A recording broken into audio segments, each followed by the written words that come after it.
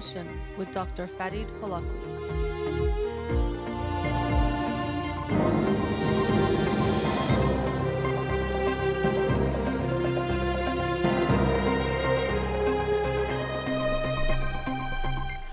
Good afternoon. Welcome to In Session. I'm your host, Dr. Farid Holakwi, and I'll be with you for the next 2 hours here on Radio Hamra. Studio number to call in, 310-441-0555. You can follow me on Twitter or Instagram, or like my page on Facebook to get updates on the show or suggest topics or books for the program. And the shows are uploaded at the end of each week to my SoundCloud page and podcast on Spotify and Apple Podcasts. Again, our studio number 310-441-0555. So I'll be doing the book of the week today because on Monday night's show I was very happy to be joined by psychologist Dr. Jennifer Galvin, and we discussed toxic positivity. Really enjoyed that discussion. If you missed it, I'll upload it to the podcast later today, so you can check that out. So because of that, we'll discuss the book of the week for last week today, and it was a really fascinating book called Being You by Anil Seth. Being You, A New Science of Consciousness. And if you've seen the books of the week, you've noticed that this theme or topic of consciousness has come up fairly often. I think it's a very fascinating topic to look at, try to understand, and even what we're talking about oftentimes can be complicated, and parts of the book Anil Seth does get into that. He is a professor of cognitive and computational neuroscience at the University of Sussex in England. And so this was a really interesting book. It definitely has a similar theme. You maybe have heard me talk about the brain as a predicting machine, something that in recent years I've come across and seen more and more, but it definitely follows that type of theme, or that concept that our brain is not a thinking machine as we often like to, pun intended, I guess, think about it, or we thought it was. It's not just this thinking machine, and it's not just an information gathering machine or an information processor, but it's much more of a predicting machine, and I'll get into that. So to begin with, when you discuss consciousness, as is the case if you're discussing any topic, it's important to define what you are talking about so you can discuss it. And consciousness is a very difficult one because it can be defined in lots of ways, and that itself can make it difficult to study and then also to discuss, because we might have two people saying consciousness and then trying to describe it or discuss it in a way or debate about it, but they might be using different definitions, so in a way talking about two different things.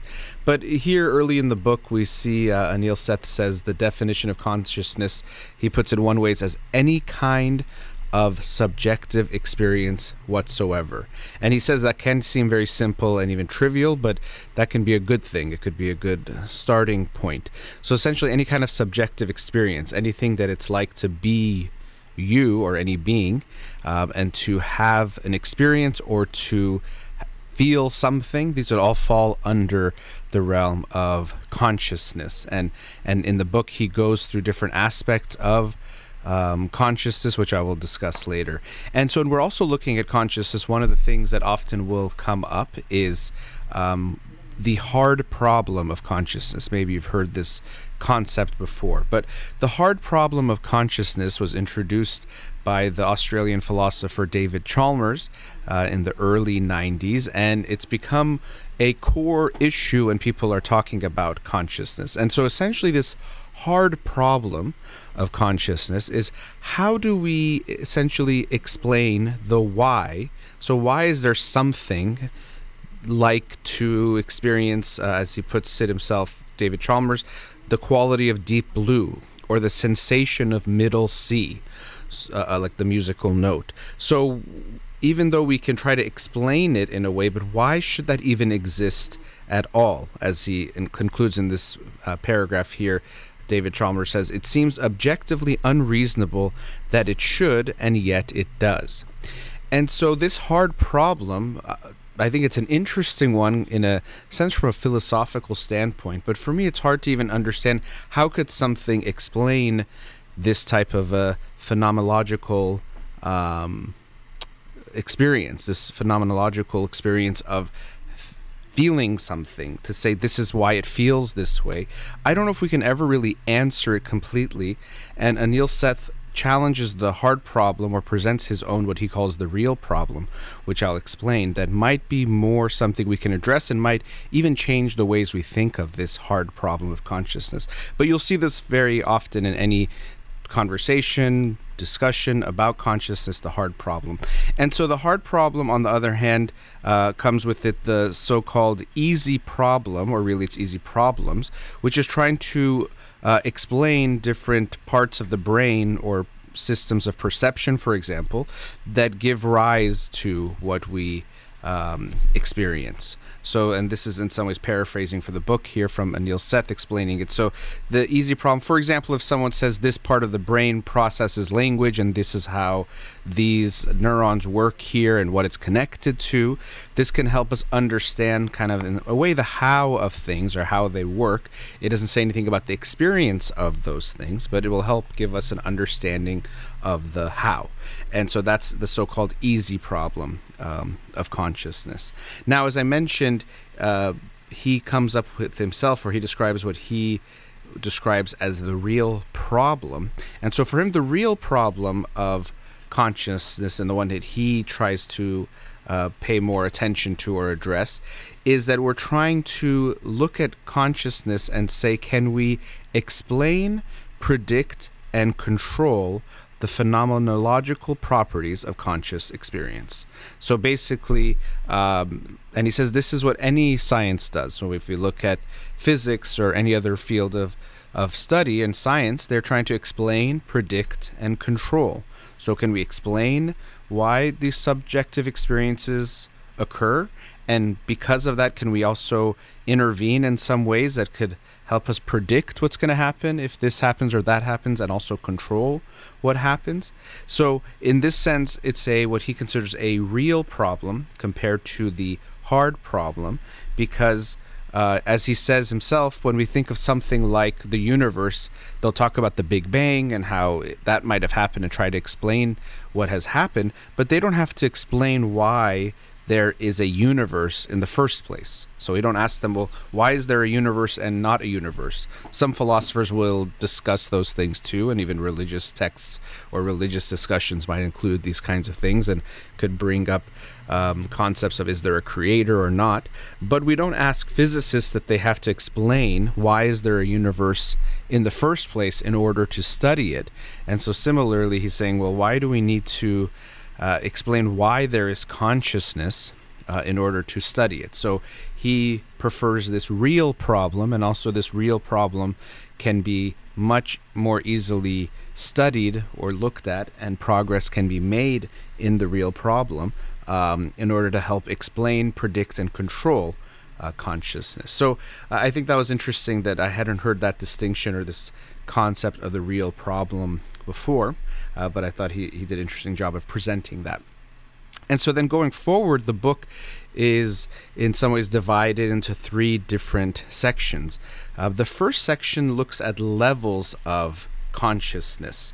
And so levels of consciousness doesn't necessarily mean from some animals compared to higher level animals or humans we consider, and often in a misleading way, we might assume our consciousness is the pinnacle or the best type of consciousness, something I'll get into later.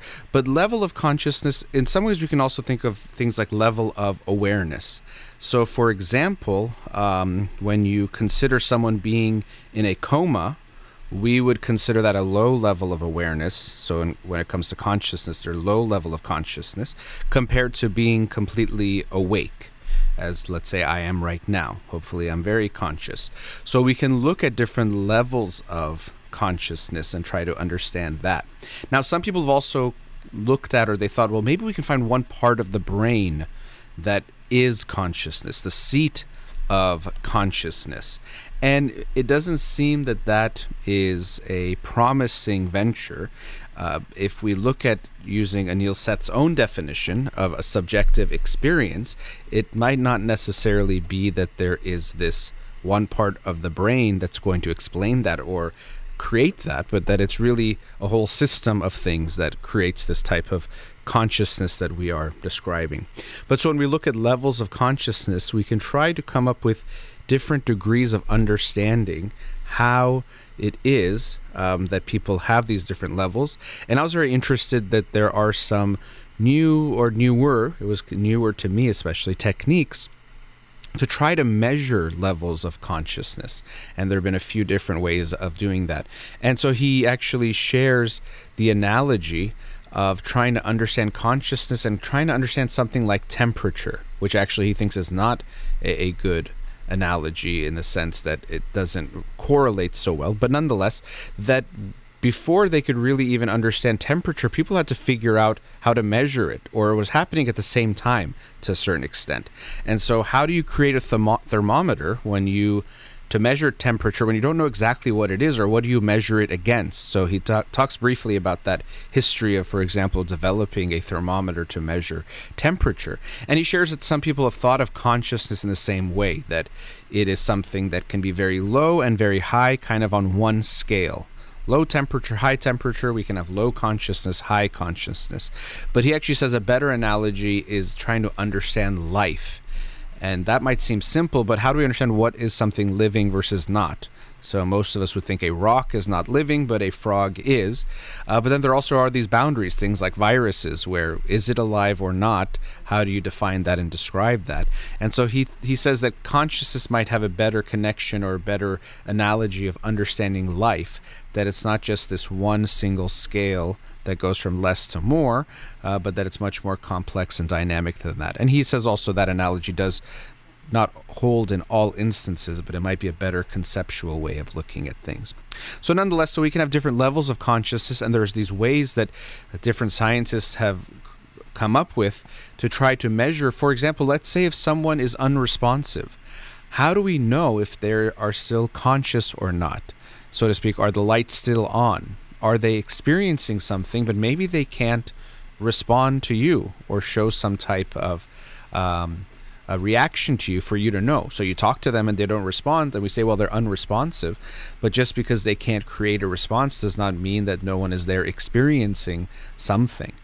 And so they've done these fascinating studies where, because they can determine, for example, when the brain is thinking about one thing versus another. I think it was playing tennis versus walking around in their house or something like that.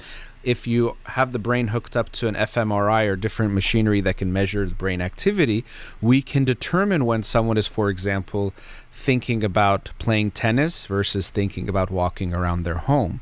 And so there are times with people who are unresponsive, able to ask them to do one or the other of those things, and they could do it. And they could tell that now they were, let's say, thinking about playing tennis, or now they were thinking about walking around in their home.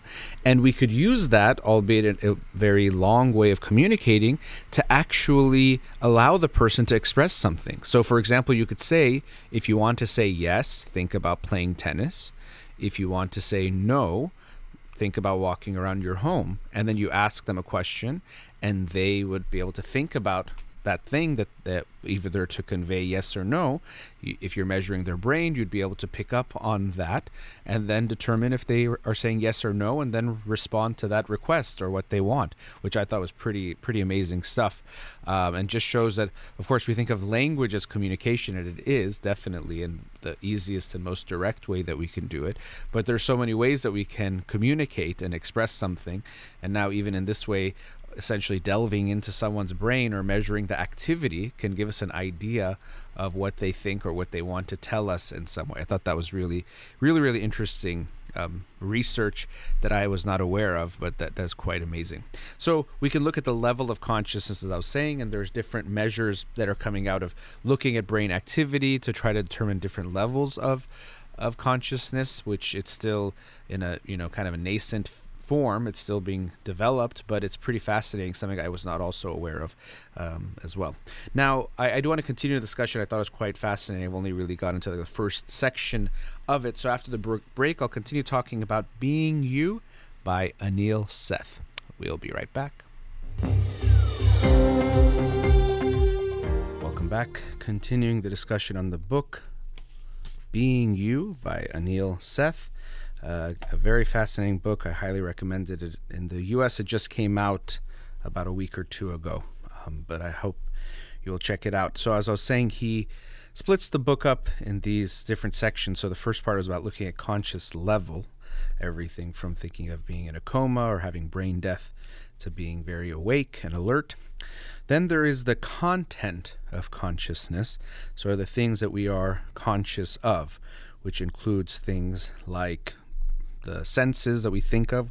We think of them as 5, but really there are more, but things like what we see and smell and feel physically, and then also includes things like our emotions and our moods and thoughts and all those things that are the contents of our consciousness. And here's where this concept of the brain as a predicting machine becomes much more clear or can be talked about. So we tend to think of, or there's a way of looking at perception. Sometimes we'll say there is bottom up and top down processes that are going on. So bottom up means there's something out there. Right now I'm looking at this red table in front of me here, and there's this red table there, and I'm taking in the perception of this real thing there, and then my brain processes that, and there's different parts of the brain to do that, so that I get this image of the thing that is out there. So that's bottom up. And we tend to think intuitively that that is what perception is. That's what vision is. I look out into the world, or the world is out there, and then it comes into me through my senses, and then I see the world based on what my brain does with that information. But there's also top-down perception, meaning that the brain itself, based on things it knows, in this sense we're also talking about the predictions, that's going to affect what we perceive or the experience that we have. Now it's interesting because I remember when I was in undergrad at UCLA taking a class called, I think it was called Sensation and Perception. And I remember a chart that was put up in one of the first classes, maybe even the first class, showing that this is how we can think about perception. There's bottom up and top down. And from what I recall, the professor made it this sense that it's very much bottom up and was saying, oh, there are some top down, but it seemed very minimal. It was just kind of like there are some top down and there are some things we're aware of, but it was much more the background to kind of think of what might be involved in visual understanding of perception, but it was more in the background, the top down. And it seemed like, well, it's really just a bottom up experience. Something's out there, we take it in through our senses and the sensory organs and receptors and all that, and then we have an experience of what's out there. So I remember, and I was thinking about that, how much the top down seemed like it's cool that there might be some top down, or it might have some effect. And this was just, when you think of the grand scale of understanding things in human history, maybe it was 15 years ago, something like that. But so much has changed, and now when I think about perception, I recognize, or I'm becoming much more aware, reading books like this one and recent ones I've read, about how much more of it is top down. So really what we experience is, or constantly, our brain is making predictions about what it's going to encounter or experience. And so it's not just that you're seeing the outside world, your brain already has a prediction of what it is seeing. And this can be, again, counterintuitive to what we experience in our moment-to-moment experience, but it does seem to make sense when we understand the brain and we look at different studies more clearly. And he shows there are some visual illusions or exercises, and a few of them even he has in the book, that are quite interesting. For example, one picture, there's this image of what looks like a blob of black and white types of lines, and you can't really make much of the image when you look at it. You're like, okay, it's just some image, or maybe like some kind of abstract art. But then when you see the picture in more detail, and a few pages later, he has that image where you actually can see it's a woman kissing her horse. Then when you go back to that image, now you see the woman kissing the horse in that same image that before I only saw blobs of black and white. And what was interesting for me today when I was looking at the book to get ready for the show is I'd seen this image maybe 4 or 5 days ago when I was on that part of the book. And then when I looked at it, it was faint. I could actually see the woman kind of kissing the horse. That thing was visible. But when I went and saw the image again and came back, it was much more clear. So that predictive part of my brain, or the expectation, was there a bit, but not that strong. And so that was interesting for me to see that difference from the first time where I had no idea what the picture was to the second time where I could kind of see it. And then when you go back and look at it again, you see it quite clearly, and it's impossible to unsee it. Right now, I actually have the image in front of me. I completely see the horse and the lady, and it's very, very clear. It's not vague at all. And so we can't unsee that, so we don't even realize the predictions that we're making. Now when I look at it, I think, well, obviously that's what it is, but it definitely is more complicated than that. Or another example of this, this wasn't discussed in the book, but has a similar theme. People will think, if I want you to tap a song just by tapping it, so no notes, and do you think people would be able to know what it is? And so people who are doing the tapping, they think, of course, people will be able to recognize it. So I don't know if the microphone picks up like these taps, but can you hear that? Okay, so let's say I'm tapping something like that, and I think, oh, it's so obvious what that song is, so I'll do something right now, like... And so you're probably like, okay, I have no idea what that was, but that was Jingle Bells. So it was like da da da da da da da da da da da. And as I did it in my head, it sounded so obvious. Like, okay, how can you not hear Jingle Bells when I'm tapping those notes? And it's funny, even as I was doing it, I'm like, oh, is it obvious? Maybe I picked too obvious of a song, which might illustrate that point. But it seemed very much like, of course you can tell what it is. And so because in my head I know what's happening, and I have this experience, sometimes they call this the curse of knowledge, because I know this is happening and that this is the song, I hear it so vividly, like, oh, that's so obviously Jingle Bells. But usually the person hearing it has no idea. A very, very small percentage of people can recognize the songs. I think oftentimes they've done the Star Spangled Banner, the national anthem of the United States. They've used that, and people think, oh, this is so obvious that people know what this is. So we can see that what we think is happening is just taking in information, is much more about our brain making predictions to constantly try to represent what's happening out there. And then it does take in some information from the senses, of course, but that's really more of what we call a prediction error, to try to correct the errors that might be there in the prediction to match more what might be out there. And also that's another part that can be hard for us, and this has philosophical implications or discussions around it, of, do we experience a reality? Is there a reality out there that we're experiencing that we for sure can see? Of course, how do you even determine that? But it does seem much more that what we consider to be a reality is not something so clearly there, but it's our perception of something that is out there. And one of the ways we can think about this is like colors and light. So we see colors. Now I'm looking around and I see types of light, but we know, because we can now measure it, there's types of colors and light that the human eye and our human perceptual processing systems cannot see and experience. Ultraviolet light, X-rays, and things like that. We can't see them, but they do exist.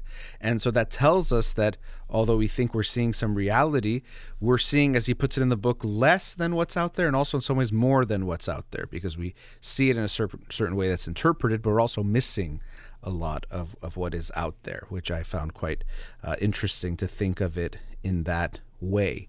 So it really is counterintuitive, because our experience every day is, oh, I'm seeing this world, I'm experiencing the world. And I am experiencing something, but does that mean that's the world that is out there? Well, that's the part that's much more complicated. Or there's also visual illusions. As I mentioned in the book, I think one is called Adelson's checkerboard. And so it shows how you look at these two squares and you think A and B, and one of them, A, looks much darker than B, because it appears that B is in the shadow of this big cylinder. And so what we don't realize is automatically our brain is doing some discounting and adjusting of the darkness of B, because it knows that when something is in the shadow of something else, it's going to look darker. And right now I'm looking at it, and it's really fascinating because it does look like A is much darker than B, but it's because my brain is automatically making that discounting of the darkness of B because it's in a shadow, and so I see it this way, and it's very hard to shake that. And so we always have to be aware, and this is part of when we think of science and the scientific method, that just because something seems a certain way doesn't mean that it actually is. And in that way we try to question our own experience and our own subjective experience and try to become closer to objective. We can't be purely objective because we know that we're still doing the measuring and the studying and all that, but become more objective. And sometimes we can see these types of discrepancies of what we can recognize as out there and what we experience within ourselves. So to me, that was quite fascinating, this expression of our perceptual experiences as much more predictive than as just taking in what's out there. And that's something that in some recent books you've probably heard me discuss, including a book I really enjoyed, Mark Solmes's book, The Hidden Spring. There was definitely some connections that were there, and even Friston's free energy principle was discussed. And also Anil Seth talks about how confusing and complicated that can be. And when I read it in Mark Solmes's book, I remember feeling the same thing, and he said it too, that it's pretty mathematically complex and a bit hard to understand. And there was discussion of things called, I think, Markov blankets and things that are very, very complicated, but that can help us understand even life and what has given rise to life, but also relates to things like consciousness. And if you recall in that book, feelings were really this essential part of consciousness, or understanding what consciousness is. And there was some of that, I felt that here in Anil Seth's book, about how feeling is really the subjective experience, which includes feelings, is really one of the main components of our conscious experience. And so when we also think about the predicting brain, that means that it is constantly updating. And in this way, without realizing it, our brains are like these statisticians, and it doesn't necessarily have these types of formulas you might learn in a statistics class, but it is at some way trying to make sense of the world and making predictions. And so exactly how the mathematics of that work, I guess it's hard to explain, or I don't really understand, but we can think that if you saw something 8 times one way and 2 times another way, well, it's more likely to think that it's going to experience that thing you saw 8 times, but also its confidence might be less. And so it tends to have this type of experience, and we can see that the mathematics of Bayes comes into play here, and Bayesian inferences and predictions come into play. Also a bit complicated and something that I can't explain well. My brother Parham actually always talks about Bayesian updating and Bayesian inferences and things like that. He can probably explain that much better than I can. But the brain essentially is using some type of statistics in a way, not statistics the ways we think about it, but it has to do that to predict what it's going to experience next.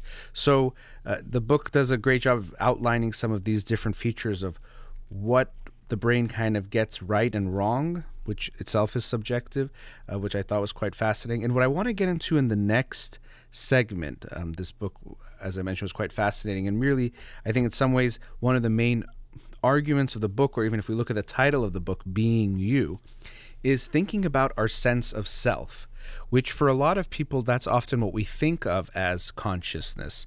The sense of being me is what it means to be conscious, or what I take as my consciousness and conscious experience. And that's something that we tend to think of as a very stable thing that exists very much in a real way, and is undeniable and is constant and unchanging. But he does a very fascinating job of looking at even the sense of self and thinking of it in the context of what if that also is a type of perception. It's a sense of self. That phrase actually might belie that a little bit, that it might be itself a perception, and because of that, it might have similar properties to other perceptions that we have. So after the break, I'll continue a bit on that and finishing up the discussion on the book, Being You by Anil Seth. We'll be right back.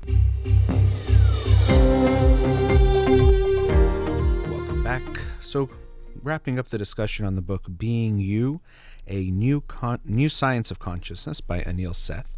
And as I mentioned before the break, I wanted to talk about our sense of self, something that we might think of as being very different from things like vision or hearing and perceptions like that, but also this can be considered another type of perception that he describes here. Now, before getting into this part of the discussion, when we even consider our perceptions, we tend to think of ourselves seeing something real out there. And as I mentioned, that this does not seem to really hold up to our real understanding of what the brain is doing and what we are experiencing. And actually, he uses this term, which others have used as well, of a controlled hallucination, which can seem strange. When we think of hallucination, we think of something that is out of touch with reality. That's even how it's usually explained. A hallucination or a delusion, which are aspects of psychosis, are when we experience something, either we have perceptual experiences, which are hallucinations, or we have thoughts that are out of touch with reality. But either way, there is the sense that it's out of touch with reality, and because of that, we consider it pathological and we diagnose it as psychosis and as something that is out of touch with reality. But really, we can recognize that the sense that we have a reality out there and that we're perceiving it directly and accurately is a bit of an exaggeration. And so we can consider all of our perceptions as a hallucination. So in some ways, really what differentiates the hallucinations we are all having all the time with the ones that we diagnose as a hallucination is really that the first ones are things we share. So if we all look at something and say that's a chair, we say, well, that's reality. But then if there's some people who see it as something else or experience something else, or if they hear a voice we don't hear, well, they are having a hallucination in that type of sense. So it can be strange, again, to think of that our experiences are essentially hallucinations in the sense that we are creating them to some degree, but that's the way he describes it throughout the book. And so then we can look at this sense of self, which feels very stable, feels so real, as another form of perception. I have a sense of myself. I have a sense of existing. I have a sense of a stability of myself, that I am the same person I was 5 years ago. And what does that even mean? We know that our cells are constantly changing, and so even the cells that make up me today are different from the ones that made up me however long ago. I don't know exactly how long it takes for those things to change, but those things are changing, and that we do change in a variety of ways, but there is this sense of a stability of self, and related to that, a stability of our sense of others. And I've discussed this in recent shows, whether it comes from certain books that have described the topic, or just in general thinking about this concept of our sense of self being a bit of a exaggeration and the significance of ourself. Sometimes we've heard of people say things like our ego and things of that nature. And I think there's something to that there's a way that we perceive the world, ourselves, as so separate from one another, which could have some survival benefits in some ways, but also, again, might be a type of a hallucination to the extent that it's not completely real. Now, I know you might be thinking I'm having the more general sense of the word hallucination when I say something like that, but I think it's something very fascinating. It does make a lot of sense. And speaking of hallucinations and hallucinogenic drugs, when we think of psychedelic drugs, when people have experiences on LSD, DMT, those types of psychedelic drugs, magic mushrooms, they can have an experience that their sense of self dissolves, or there's a dissolution of the self, and they tend to not see themselves as so separate from the world, and they can often experience this interconnectivity, which can be quite fascinating. And now you would think the dissolution of yourself would be very scary, or might be uncomfortable or painful or something we don't like, because we would want to have this sense of self. But actually, most people that experience it describe it as feeling very beautiful and feeling very connected to the world in a way that feels good. So it could be that we have this illusion of the sense of self in a way that helps us be more likely to survive, but it doesn't make us happier necessarily. It doesn't make us feel good. I think that's something interesting to ponder. There's often things that we have in our experiences as living beings, as human beings, that don't necessarily make us happier or feel better, but might make it more likely that we survive. Pain can also be another one, or the way we experience pain. Because yes, it actually is very helpful to have pain, to know that something is hurting you and could be damaging you, to either stop that or to tend to whatever it is that's hurting. But we can also know that we probably experience pain as stronger than the actual threat. This is something I find interesting about emotions as well. I'm very big on feel your feelings, be in touch with them, try to understand them. But it can be important to recognize that our feelings are often exaggerated. I think Randolph Ness, in his book Good Reasons for Bad Feelings, described this topic and used the analogy I really like of the smoke alarm. That usually when your smoke alarm goes off in your house, you don't think there's an actual fire. You assume that it's either the smoke alarm is malfunctioning, or you're burning some toast, or something is getting a little bit of smoke there, but you don't think there's an actual fire that you need to be afraid of. And so he was saying often our feelings are the same way. So you have this feeling of anxiety, something bad is going to happen, but usually it doesn't mean you're in actual danger or that something bad is actually going to happen. So I think that's interesting. So this sense of self, it might lead to our existence and our experience not being as good because we can feel separated and isolated, which can be one of our existential crises that we experience. But feeling that separation and isolation might not actually be good in how we feel, but it could make it more likely that we survive. Because if we think of our selfhood as so important, and we can feel this where people are, I want to make sure I survive, or it's so important I do this, and this feeling that I am so important, it can make sense that I am more likely to make sure I survive and pass on my genes. Whereas if I had we had other ancestors who were less concerned with themselves surviving. Now, this could bring up a whole host of discussions about altruism and altruism being passed on, which is itself a very fascinating field or a topic of discussion. But here, just thinking of it in this sense of self and surviving yourself, if you didn't care that much about yourself surviving, all living beings have some of this, but the degree that you had this can affect how likely you would be to survive and then pass on your genes. So we can understand that there was this evolutionary drive to value ourselves even more, or to experience the separateness even more, to make sure I really care about making sure I survive. So, as is discussed in the book, the self itself is a perception, and one that we are essentially creating in some way. So I thought that was fascinating. And this feels very counterintuitive, but some studies can give you some insights or some quirks that might make you realize this stability of your sense of self might not be as concrete as you might think. So there's something called, I think it's the rubber hand experiment. I don't know if it's always titled that.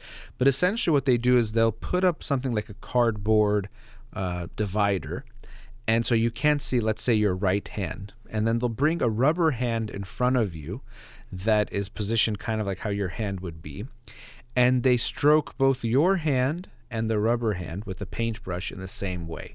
So imagine you can't see your hand, but what you're feeling on your hand is the same thing that you're seeing being done to this other rubber hand, okay? And over time there's this kind of synchronization of that where you can almost start to connect with this rubber hand as if it is your own. And so then they might start doing something different to that rubber hand, and you might feel it. Or they might take a knife or a needle and make it like they're about to stab that rubber hand, and you can have this intense reaction as if it is your own hand that is going to be hurt. And now, not everyone is as susceptible to this as others, and that could bring up some personal characteristics that might lead to these differences. But we can see that this sense of self is not so clear. And actually, I didn't think about this, but it could be something that's also related to empathy, because if I can see myself in others, in the sense the rubber hand, but in some ways it can show this ability to lose my own feeling and feel the feelings of someone else, maybe there's something there. So I didn't think about that till I'm talking about it at this moment, but maybe an interesting aspect of the personality characteristics that might differentiate who is more susceptible to these rubber hand type of experiments and phenomenons. But anyway, they're also using virtual reality to do this too, which can be really cool because it can create even more vivid and comprehensive types of experiences where you wear a headset. And so now imagine two people are looking at each other, but they've flipped the inputs. So now you're seeing what the other person is seeing. So you might be actually seeing yourself as that person is seeing you and vice versa. And so this can create some interesting experiences that people have. But there are these types of studies that are creating these scenarios, and there are different things we experience in life where people don't really have that stability of that sense of self, or create some ambiguity in certain things. And there are certain disorders that people can have experiences, like, for example, I forget the name of it, but where people have an experience that their limb, let's say they think their leg is not their leg, that they feel like somehow it's someone else's leg. So this sense of the selfhood, that this is part of me, is not there, even to the point where some people amputate that leg themselves. Imagine, it sounds a little bit bizarre, but if you thought there was an actual foreign body attached to you, you probably would want to cut it off. Let's say if you saw a bug, that a mosquito is sucking blood out of your arm, you might slap the mosquito or get rid of it because you think it's this foreign object attacking you. So people can have that feeling. So often, as is the case, when we see some aspect of the typical human experience break down, it could give us more insights into actually what is going on in those typical experiences. So the way he explained it in this book, the perception of the sense of self, and really looking at it as a perception like any other perception that is more of a prediction machine happening rather than something real, to me was quite fascinating. So if you read the book, I'm interested to see what you think about that. Now in the third section, he gets into some other topics, including things like looking at, well, who or what is conscious, as far as also looking at the animal kingdom. And so I thought that was an interesting discussion. And if we think of anything that has a subjective experience as being conscious, as I mentioned, he gives that type of a definition early in the book. Well, most of us would agree that virtually all animals are conscious. And now here we also get into some important distinctions or concepts we have to be aware of, how we even measure or think about consciousness. And so we can do two things. One is anthropomorphism, which is when we see things of being human in other animals or even inanimate objects. Like we can, for example, look at a light switch or the light socket I'm looking at right now, and it looks like a face to me. Or we see the actions of an animal and we put human type of motivations onto it. And another is anthropocentrism. I don't know if I'm saying that right. Or anthropocentric views, or anthropocentrism, which is where we think of as human experience as the best. And really we can think of human exceptionalism as one aspect of this anthropocentric mindset that we can have, that, well, human consciousness is the pinnacle and the top of consciousness, so we measure all other animals or beings compared to human consciousness because that's the best. And this is really a inaccurate way, or it's going to be a limiting way of really trying to understand what is out there, because there can be animals and beings that have experiences that we can't quite understand, even might be more than what we can understand. I remember when I was reading the book The Genius of Birds, seeing that birds can do certain things that we can't do. And so it can be good to recognize that although we think of ourselves as having this pinnacle of achievement of all sorts of things, that actually there are ways that we are going to be weaker, or that at least it's different, we can say at the least, with the experiences of other beings. And so I thought that was something important and interesting at how he made those types of distinctions as we try to understand consciousness in other beings. And of course, this can impact how we decide to treat them. I think we oftentimes try not to think about these things, and it's another way of, first of all, just doing what we want to do, but using that anthropocentrism to think, well, we're better than these animals, so their experiences don't really matter. And so if we kill them or hurt them, they don't feel anything like we do, or they don't go through anything. And I think that's a very self-serving type of a way of dealing with things, or a perspective to think about animals in that way, and he clearly makes it that he sees many animals, from mammals to other beings. Interestingly, he shares some very fascinating things about octopus and octopuses he was able to study or be in the presence of people that were studying them, that quite frankly show that they have some types of intelligence that we definitely don't have, that also imply the consciousness. And as I say that, I should make it clear, he makes a distinction that we sometimes think of intelligence and consciousness as the same thing, but they are not. It's not that you have to be so intelligent to be conscious. Of course, how you measure intelligence is very important, and that consciousness means intelligence either. So it doesn't have to be that it's a one-to-one type of a correlation. There can be distinctions there. So very fascinating book, looking at different components of trying to understand consciousness. It definitely fit in line with lots of things I've read recently about the brain as a predicting machine, while also sharing different perspectives on some aspects of it that I hadn't seen before or hadn't seen explained in that way. So for me, it was a really, really interesting book. And actually, soon I'll be doing another book on consciousness I just received by Antonio Damasio, who just came out yesterday. So this theme of consciousness is one I find very, very fascinating as we try to understand ourselves, our experience, and also our place in the world and the rest of the world around us. So I highly, highly recommend this book in that series of trying to understand consciousness better to the best of our abilities at this time. Again, that is Being You, A New Science of Consciousness by Anil Seth. Let's go to a commercial break. Studio number 310-441-0555. We'll be right back.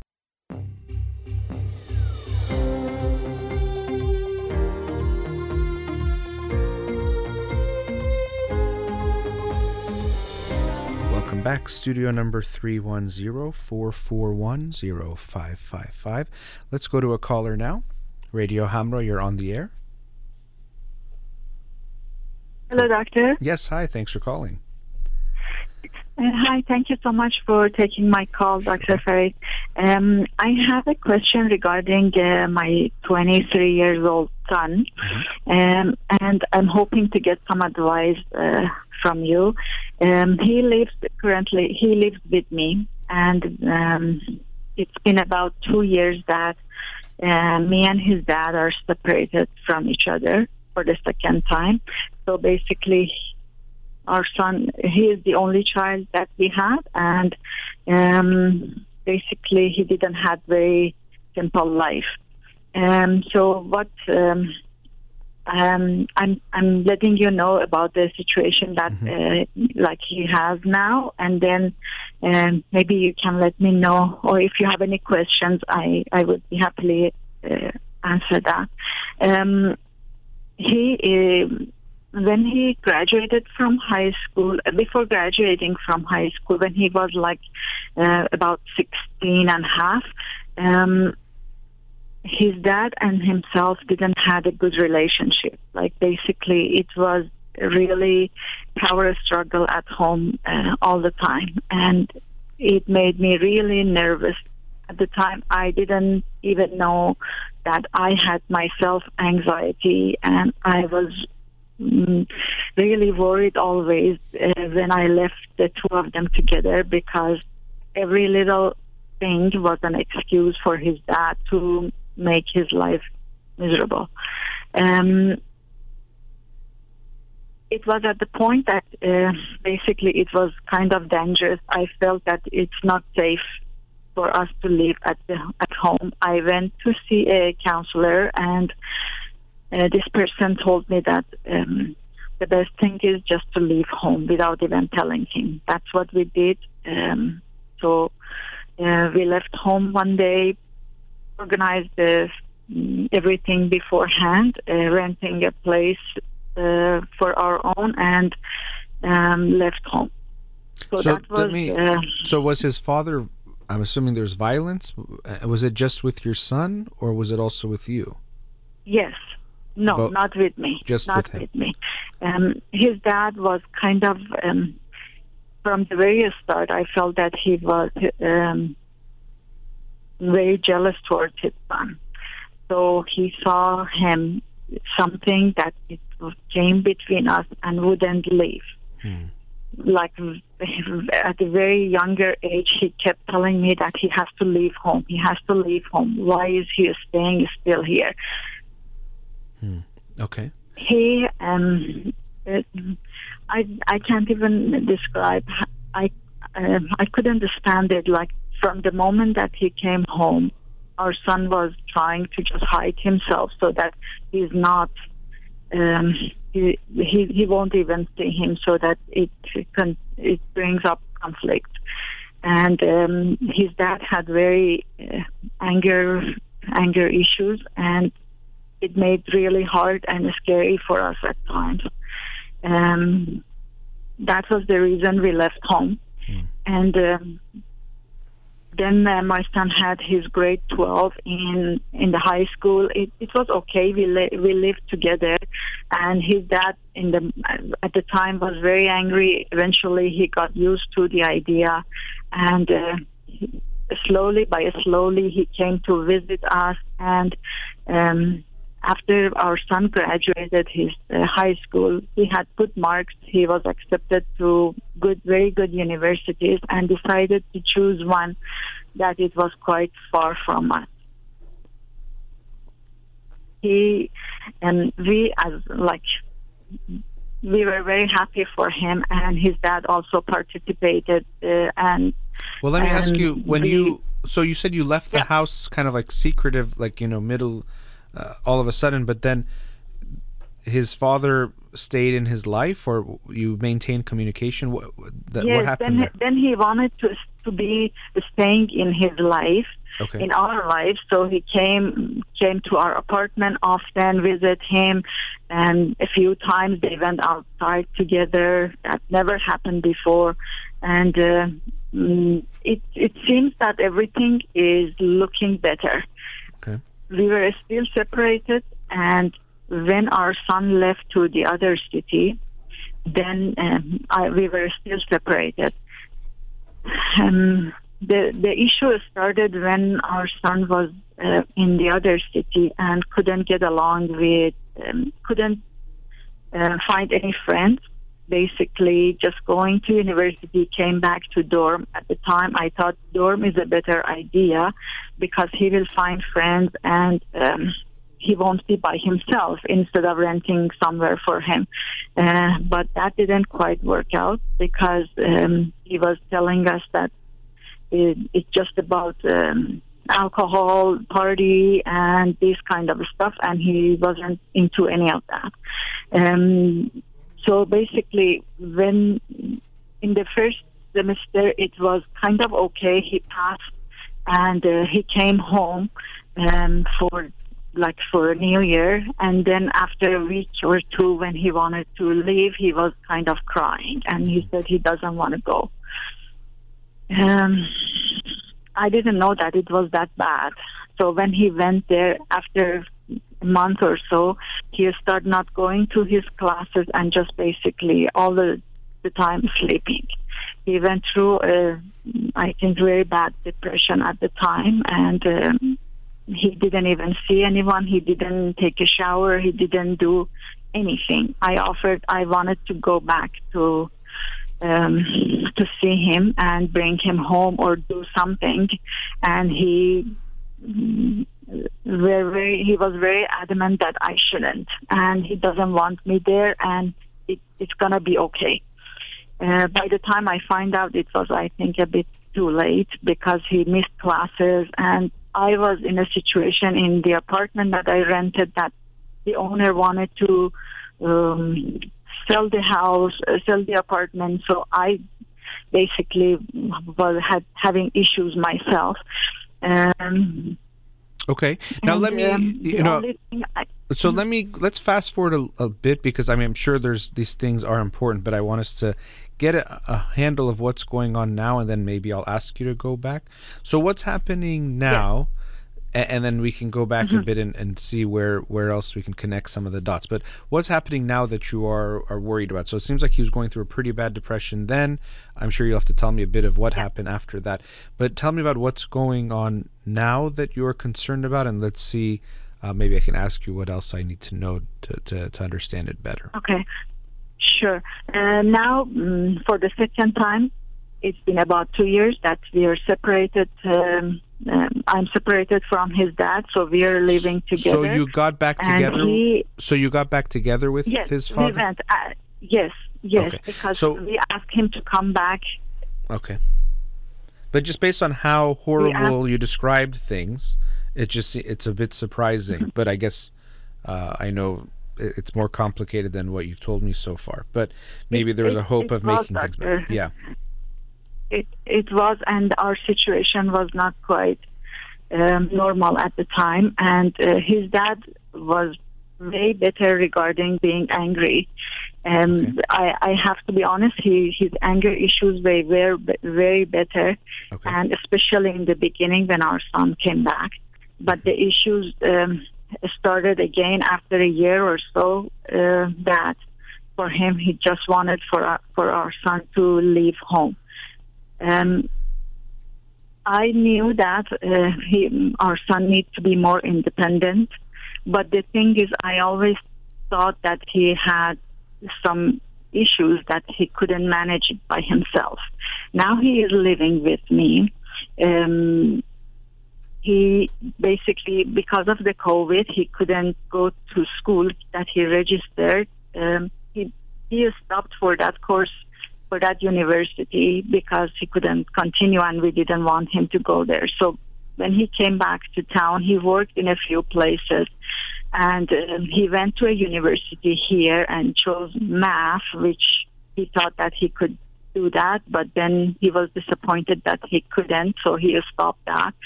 And now recently he said that he wants to go and learn something like more manual, like kind of plumbing, that kind of things. Mm-hmm. So he's working towards that. That was basically his decision, totally something opposite of what he and ourselves were thinking about, because he was very academic and never even touched a screwdriver before. Anyways, he's doing this course now for a few months now. He seemed to be happy about the course, and but the thing is that I still don't know what is the right thing about my behavior with him. He gets really, really angry very fast. Like, if I do something that he doesn't like, if I go to his room and do something, he gets really mad, and the madness it's very scary. So that I don't try to, I don't want to make him this mad. And the thing is, he is very much addicted to online games and talking to people online. He doesn't have a single friend that he sees. Everyone who he is interacting with them are online. Mm-hmm. So it seems like it seems like he was facing life and didn't feel good about life, and so he's escaped into this a different reality. Yeah.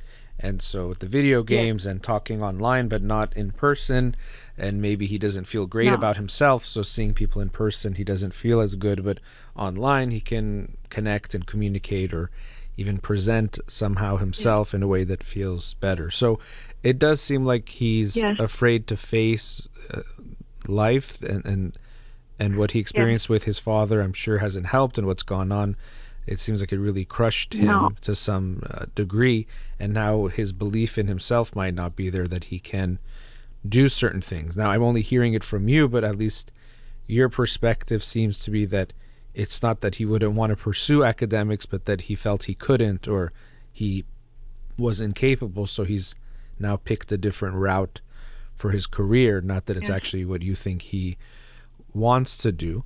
The anger and the rage you're talking about, there's going to be a genetic part, but also he experienced it with his father, being on that side of things so many times that it seems like now you are someone that he thinks he can overpower, so he uses that, because when we use anger in that way and aggression in that way, it's essentially a way of, I can get what I want, or if someone does something I don't want, I can make them do what I want. And it seems like you're now that person that he's overpowering. So almost he's doing what his father was doing, but now to you.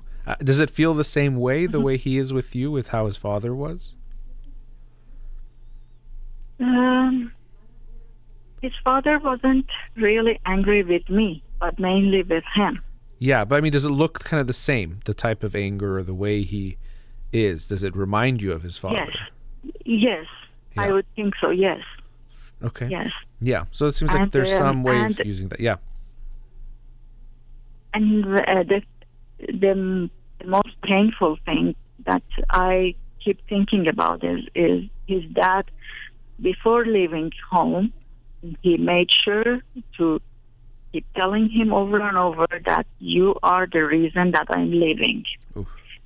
And it's all because of you. So he kept repeating that, and even telling him that do something. You're a man, do something. Are you a man? Why don't you do something? She asked me to leave. And I don't know how to say all this, but I'm sure that this really affected him. And he was telling his dad, what do you want me to do? Do you want me to kill her? What do you want me to do? I can't do anything. This is between the two of you. And so just so I'm clear, he was saying, why aren't you doing something to your mom? Like to you? No, not in a harmful way. No, I know, but I'm not sure. That yeah. Okay. I'm not sure if I understand what you meant. Yes, I feel that he meant that he needs to do something that change my mind, that doesn't ask him to leave. Oh, because you were asking his father to leave. Yes. Yes, okay. because when after the first time when we came back home, I made him promise that we will come back home, because he is sick in other city and he's coming home, and he likes to see us together as a family to make him probably feel a little better. But if it continues, if you do the same behavior and if we can't continue, then I'm not going to leave this time, because the first time was really, really hard on both of us. And you're the one who should leave, because you're asking us to come back to you. And he promised that. So after 4 years we tried and it didn't work out. I asked him to keep his promise, and right. So you were saying he wasn't happy, of course. Yeah, and he was telling your son, why don't you talk, you need to be a man and tell your mom not to try to kick me out or get rid of me, basically. Yes, he was telling our son. Yeah. Okay. Got it. Yeah, and then he blamed him for our separation. Yeah, and so I mean, I'm sure all of that, blaming him, also talking about him as, are you a man, or these ways of making him feel small or weak, and all of those things, amongst all the rest that you've told me, and it seems there's much I don't know, obviously, that has affected him. Now we're getting to a commercial break, and I want us to continue the conversation, understanding also your relationship with him now, because you mentioned something about him getting angry at you. It does seem like there's a pretty intense, out of control rage there, which I'm sure he learned it from his father and experienced a lot of that, so it's in him from that. But also he's not feeling good about himself and his life, so he's more reactive. And often when we're depressed, we think of sadness, but we're also more irritable and more likely to get angry as well. So after the break, I want to talk more, as you said, your own question about how you interact with him and your relationship with him. So I'll put you on hold and we'll talk after the break, okay? Sure, thank you. All thank right. you. Yeah. We'll be right back.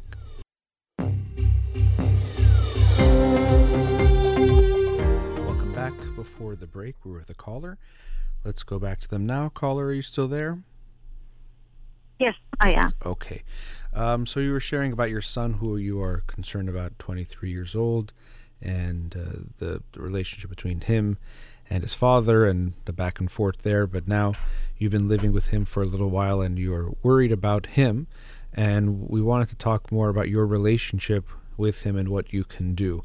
Now, clearly, even you just calling me makes that even more clear, but you are very worried and concerned about him, and you are in this difficult place of wanting to have a good relationship with him and for him to feel good, but also I can sense you want to push him or encourage him to change what he's doing. And so you could be in between those two things of how do you balance that. Now, I'll let you tell me more about the relationship and your questions. Yeah. Yes, basically, doctor, when he is going to school, he is at school. But when he is back, the first moment he comes, he just goes to his room and barely comes outside just to pick some food. And if he likes, sometimes he just share with me briefly that this is what happened today, like at school, and maybe not even for 5 minutes. He refused to have any longer conversations with me. Like if I want to do anything, telling him something, and he said, "Oh, you're too detailed. I don't want to hear all that you say. Just be succinct." And so basically, I don't have much talking to him, but I encourage him to talk to me. And a little bit he shares about his day, or sometimes he says, "Oh, there's nothing that I can tell you." This part is okay, but he just goes to his room, closing the door, and I hear him talking to people online or just playing games, or sometimes it's just quiet, and I feel that he is sleeping, and then he said, "Oh, I was watching a movie or something." And he doesn't have any interactions with any real person, like a friend or anyone. And he is really into, especially before, he was really into politics, Trump, talk about all these, the politician and everything. He doesn't follow any of these, singers or whoever the young people are doing things, nothing. Never care about what he's wearing or how he would look like to other people.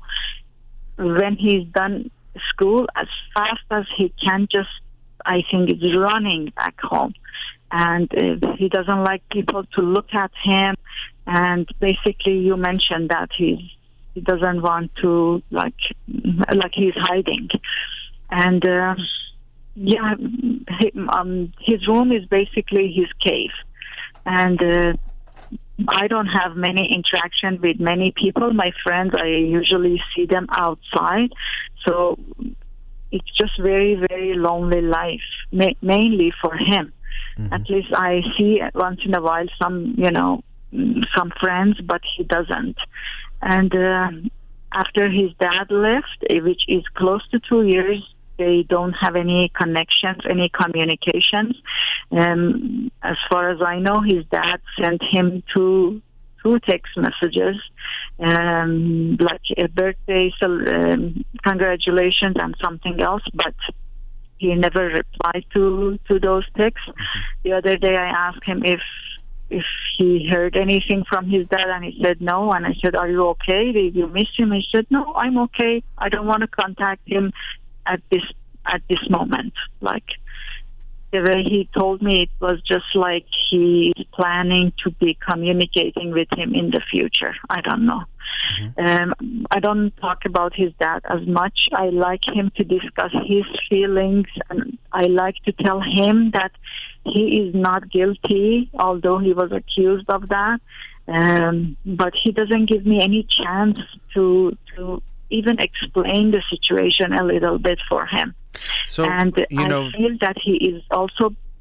Yes. No, go ahead. I feel that he is also blaming me.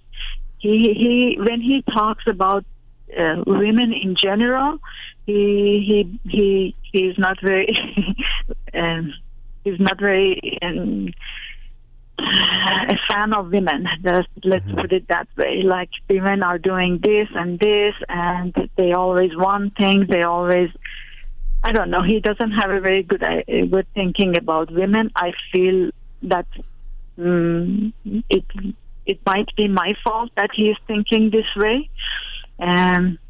I don't know. I don't know if I had a part of it. I sure did. Well, here's the thing. I don't know what. Well, I'm sure we can. You want to look at that, especially because you can possibly change that. The way you're describing him, he doesn't like people very much in general, or his interactions aren't so good. So yes, and it could be with women. Yes. He might have, again, going back to not measuring up or feeling he can, be in a relationship with someone, so he's angry at women in a way for not liking him, so, but he doesn't really, unfortunately, like himself. Now, he did mention they always want something from you, which is a narrative you hear, but also that's something you have to look at.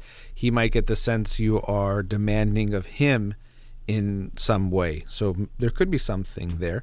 Now, when you talk about the conversations, I get it that you want him to hear from you very clearly that he is not to blame, that this is not his fault, and that if he's feeling anything, he can share it.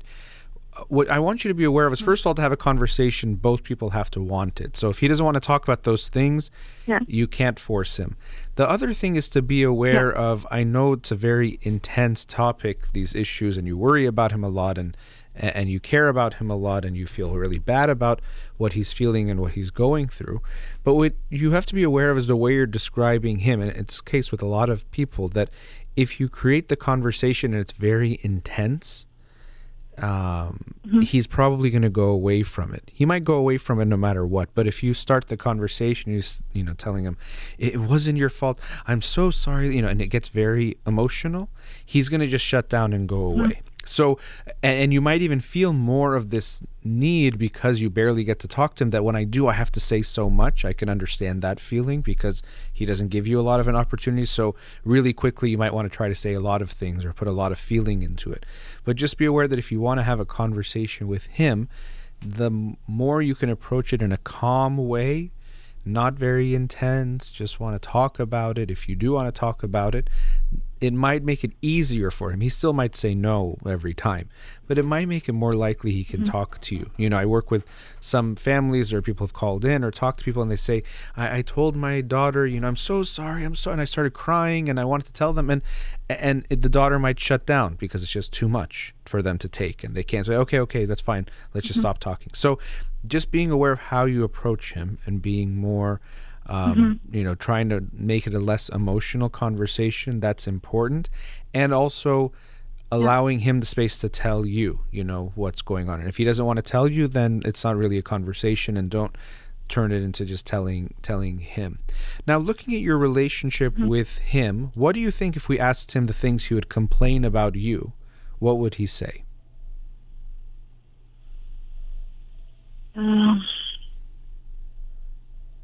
I don't know, but I know that he's not happy that I asked his dad to leave. He's not happy, although they didn't have any relationship together, like nothing. Even he told my sister, after years they meet each other, and my sister briefly asked him how is everything and what do you think, and he said, I wish they did what they did after I left home. That's I didn't want to be involved in this. So that's what I know, that he's not happy with me. And I asked him several times, are you angry with me because of your dad left? And he said yes. And I asked him, why you didn't have any relationship together? Why do you think that he should have stayed? You saw that it didn't work. Like, it was really, really toxic environment at home when the three of us lived together. Yeah, and, so, that's, obviously this is more than a little bit complicated, but when he's getting angry with you, first of all, there could be real reasons. I don't know the details. I'm only hearing it from your side. So you have to be open to hearing what he's saying, not to focus on blame, but to focus on understanding and showing him you care about how he feels.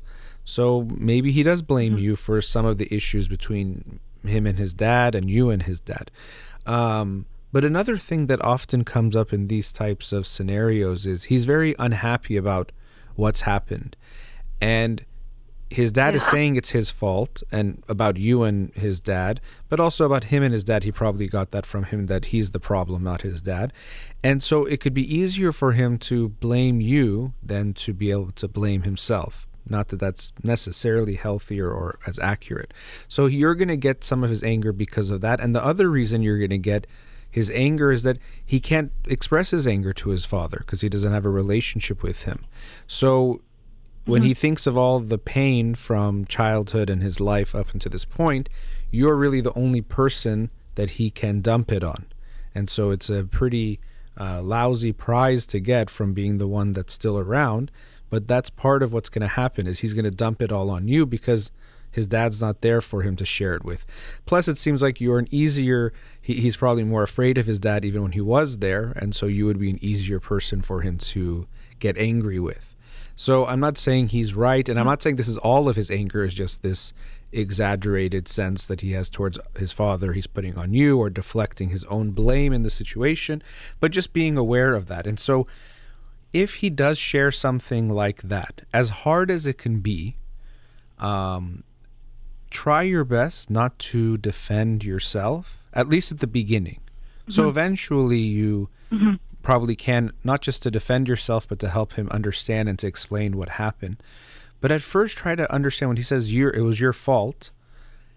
If you can, hold on to that and just let him know, okay, well, tell me what you wish I did, or tell me what you didn't like that I did. I know this has been hard on you. And so give him the space to explain more. But if you become defensive, then it's going to turn into an argument. So we want to try to focus on his pain more than what the result is, especially at the beginning, because if he shares with you more and more, then you'll even have more of a chance to explain this is what was happening. And actually, if you talk about his pain and apologize, more than likely he eventually will also say, well, yeah, I know dad was really difficult, or that was, he won't just say it was all your fault at the end. But initially he might start there. So try your best to at least resist that initial reaction, which everyone is going to have to try to defend themselves, and focus more on his pain and what he's saying he's upset about. It could allow for a deeper conversation to come up, but it seems like he's not giving you much to deal with. And if he comes at you in a very angry way, as I was saying, it's a very natural reaction to then to defend yourself when he's attacking you, and especially saying you did something really bad and it's all your fault, or whatever he does say. So those are just some thoughts on that part of things. Now, another issue, you mentioned about going to his room, and I didn't know what you meant by that he gets upset about those kinds of things, because I wanted to see, I could imagine you and him having a type of relationship where you maybe will worry too much about him, so you could get too involved with things. So I didn't know if that was an example of that. But tell me about that. When you say you go to his room and he gets upset, you mean he's doing something in his room and you open the door and go in, or you knock on the door? No, doctor. Okay. I never, when he's there, I always knock, and I don't go inside. I ask him to come outside. And in his room, it's like a hoarder's home. Like in his room, there is no space for two people. Like it's not a small room, but he keeps everything. Like if he orders stuff, and the boxes that he emptied them few years ago, they're still there. Yeah, like empty boxes. So, and then when going to his, do you go to his room when he's not there? That's what I did. Yes, okay. just cleaned up a little bit. Right, but those are the things. I mean, he might not like. He might not like that because you're going into his space. Yes. So that's what I was. One of the arguments that I. Right. So that's what I thought. I was thinking that's what you meant, that you went to his room when he wasn't there, and that's why I wanted to clarify. Yeah. And so, you feel like, well, I'm just going to help, and as you're saying, it's in a really bad condition, but you have to understand that for him, that's you going into his space physically, and he's not going to like that, and so he's getting upset. And so this is what I meant, that I could see that you might want to do so much to help him, or you might want to get involved, but that it could happen in ways that he doesn't like, and it actually can harm your relationship with him rather than help him or help your relationship with him. So listen to him when he says these things. So like, I don't like you going to my room. You have to hear him, and don't focus on, oh, well, it's so dirty, or I just wanted to clean up, or these boxes are old, or anything like that. Try to understand what he's upset about, is that you're in my space and you did it without me knowing, or whatever it was that happened. Doctor, his room is something I don't think his room is clean. I don't think his room is clean. I'm just saying but you're doing it now here with me, of defending what he's doing, or what you're doing. So I want you to recognize, if we want to, get closer to him, we have to hear him in what he's saying, and not just say, it wasn't right what he's saying. What I did was right. Maybe I'm sorry. It was not right for me to come to your room without your permission, and do something you didn't want. Okay. So we have to show him, and so with other things too, even when it comes to his father and family things, we want to make sure we show him that we want to understand where he's coming from, not just show him that we weren't wrong. And I think it's hard to sit with that when he blames you. I can understand that, but at least initially give him some space, and then you can try to explain it more with him, or have him hear your side of things as well. But we need to help him open up. And it does sound like he's very depressed and not happy with his life, and I'm sure it's hard for you to see him in that condition. His room is maybe a reflection of how you think he's feeling or he's doing in general, and so it's probably hard for you to see him like that. But we have to help him find his strength again, because it seems like he's lost that belief in himself, that he can do something in his career, at least from what you're saying, academically, and also even socially or romantically. It seems like he has given up on himself, or he doesn't believe in himself, so it's turned into this anger and resentment towards everyone, and you're the person that's around, so you're getting he completely gave up. He thinks that he doesn't look a specific way, so no girls would like him, which is not true.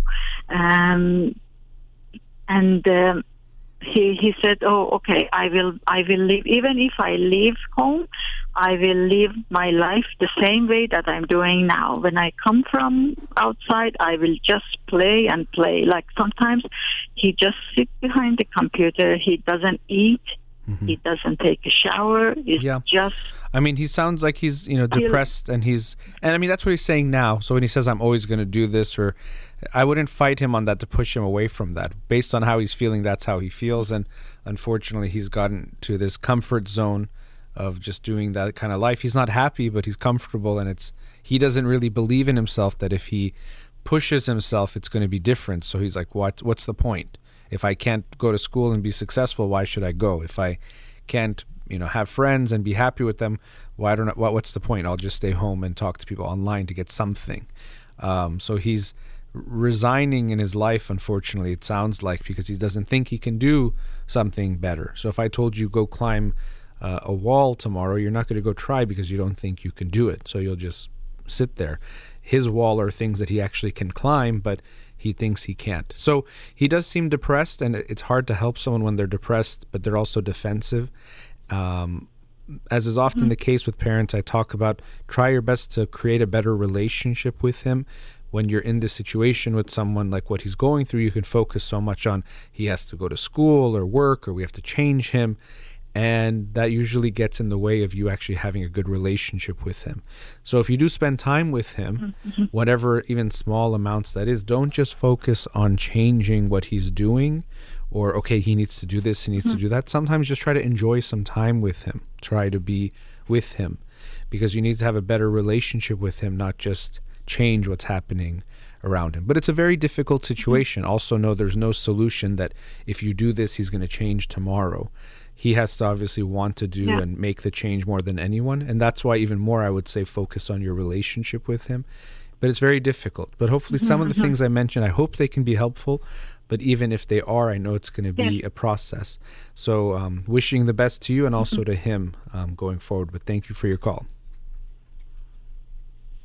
Thank you so much, Doctor. I appreciate your help and advice. Thank you. My pleasure. Nice talking to you. Take care.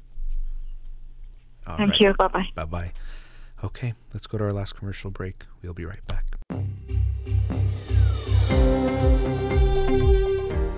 Welcome back. So to end the show, wanted to follow up on some of the themes that came up with the previous caller, or one bigger theme in general when we try to help someone else, or when we care a lot about someone and we don't know what can we do. And oftentimes the calls I get on the show can be related to that, a concerned parent or family member worried about someone.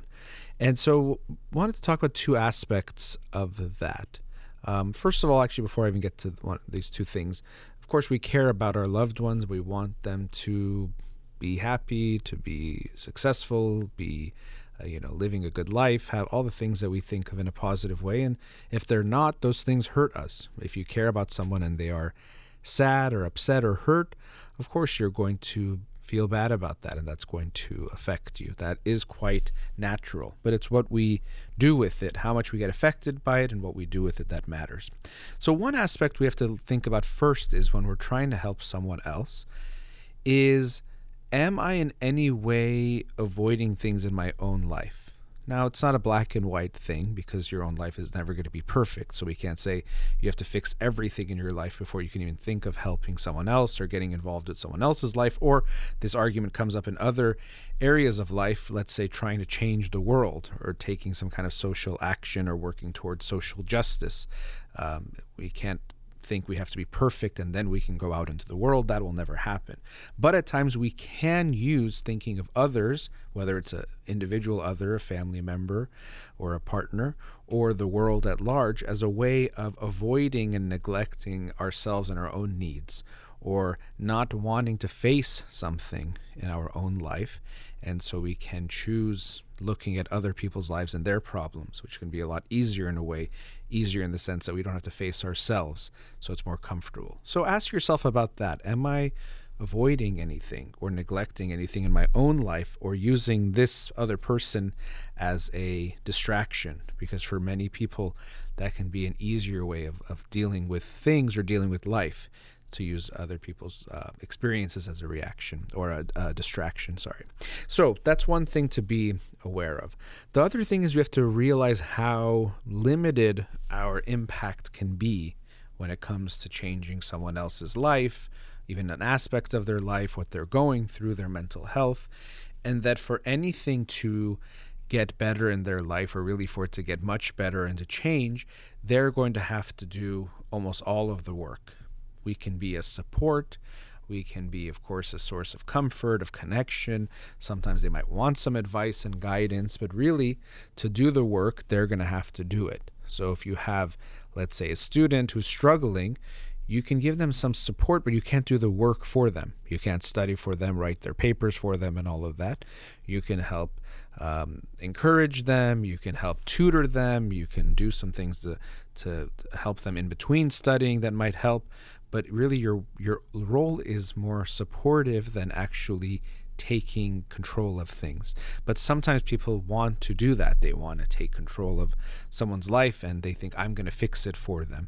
And this has relevance to the concept of codependency, where people can get preoccupied with others and someone else's problem and become fixated on fixing the problem, and in some strange way actually, because the problem gives them something to live for or to do in their life, they're actually wanting the problem to continue in an unconscious type of a way. So we can see this sometimes happen in relationships between someone who has an addiction and their loved ones, but there can be a codependent relationship. It can happen not just with addiction, but in other areas as well, and to different degrees. So sometimes we want to take control of their life, or we get preoccupied, or that becomes our focus, related to what I was saying before. We use it as a distraction. And so we have to recognize that this doesn't work. We can't get someone to the mountaintop, whatever that is for them, by carrying them. They're going to have to walk themselves. Maybe you can show them the path. Maybe you can support them, encourage them, or even help them see that they can get there. But you can't carry them up to that mountaintop. And so this is why you've probably heard me discuss this before, often with parents, as I did today, to also make sure you focus on your relationship with your loved one, especially if you're a parent. You can't control what your child does or doesn't do. You can have very limited, even when they're little, but especially as they get older and they become adults. What you do have a much bigger impact on is your relationship with your child. And so you can try to stay close with them, have a loving relationship with them. You are at least, let's say, 50% responsible for the relationship. And so I would say to put a lot of your effort and energy there. Now, not to do this to get to this result I'm going to describe, but if you focus on your relationship and create a better relationship, you actually now can have even a bigger impact in their life. So don't fake a relationship to then get to this change that is the only thing you're thinking about, but it is the reality that when you consider people we allow to influence us, is people that we feel good about. Or if we think about whose advice you're going to take, it's not just anybody's advice or because it's good advice. It's people that we, one, trust in some way. We have trust their advice, that they have good advice. But also the relationship is important. Do I feel like this person has my best interests in heart? Do I feel like this person really understands me and gets me and wants me to do what's best for me, not what's best for them? All of these factors play a huge role in whether or not we will hear someone's advice. So often parents will tell me, I told my kid to do this and this and this, and it's really so good. It's such good advice, but he or she will not listen to me. And they get so frustrated. And we have to recognize that advice is not being taken or not taken most of the time because it's good or bad advice. It's much more about who's saying it, how they say it, the relationship, and a bunch of other factors. So don't just think if I yell good advice to my child, I'm helping them. You need to focus on the relationship. And then within a relationship, there can be a lot more space to give advice, to give support, and share different things. So if you don't have a good relationship with someone, you really can't help them much anyway. And we can recognize that pretty intuitively, or it's kind of reactionary. Of course, well, if I don't know someone, I can't help them. If I'm not close to someone, I can't help them. But even if you're living in the same home with someone, if you don't have a close relationship, there's very little you can do to help them. So often I'll encourage parents to focus on their relationship more than the goal of, I have to get my kid to, whether it's stop smoking weed, to do better in school, to get out of the house. Whatever it is that we think of as this goal, when we get preoccupied with that goal, we tend to stop seeing the person and relating to them as a full human being. And that's going to have a huge negative impact on your relationship, and also you're likely not going to see any effects in what you're trying to help them with either. So first of all, we want to look at ourselves and make sure, am I distracting myself from my own life by focusing so much on someone else's problem, at least to a degree, and to recognize that more. But then secondly, when we care about someone, rather than just focusing on helping them with the thing, whatever that thing is, focus more on the relationship, which is much more in your control, much more something you can have a big impact on, and also can lead to you helping them more in the long run. All right, that brings us to the end of today's show. As always, a big thank you to Ghazaleh here in the studio. You've been listening to In Session with Dr. Farid Holakwi. Have a wonderful day.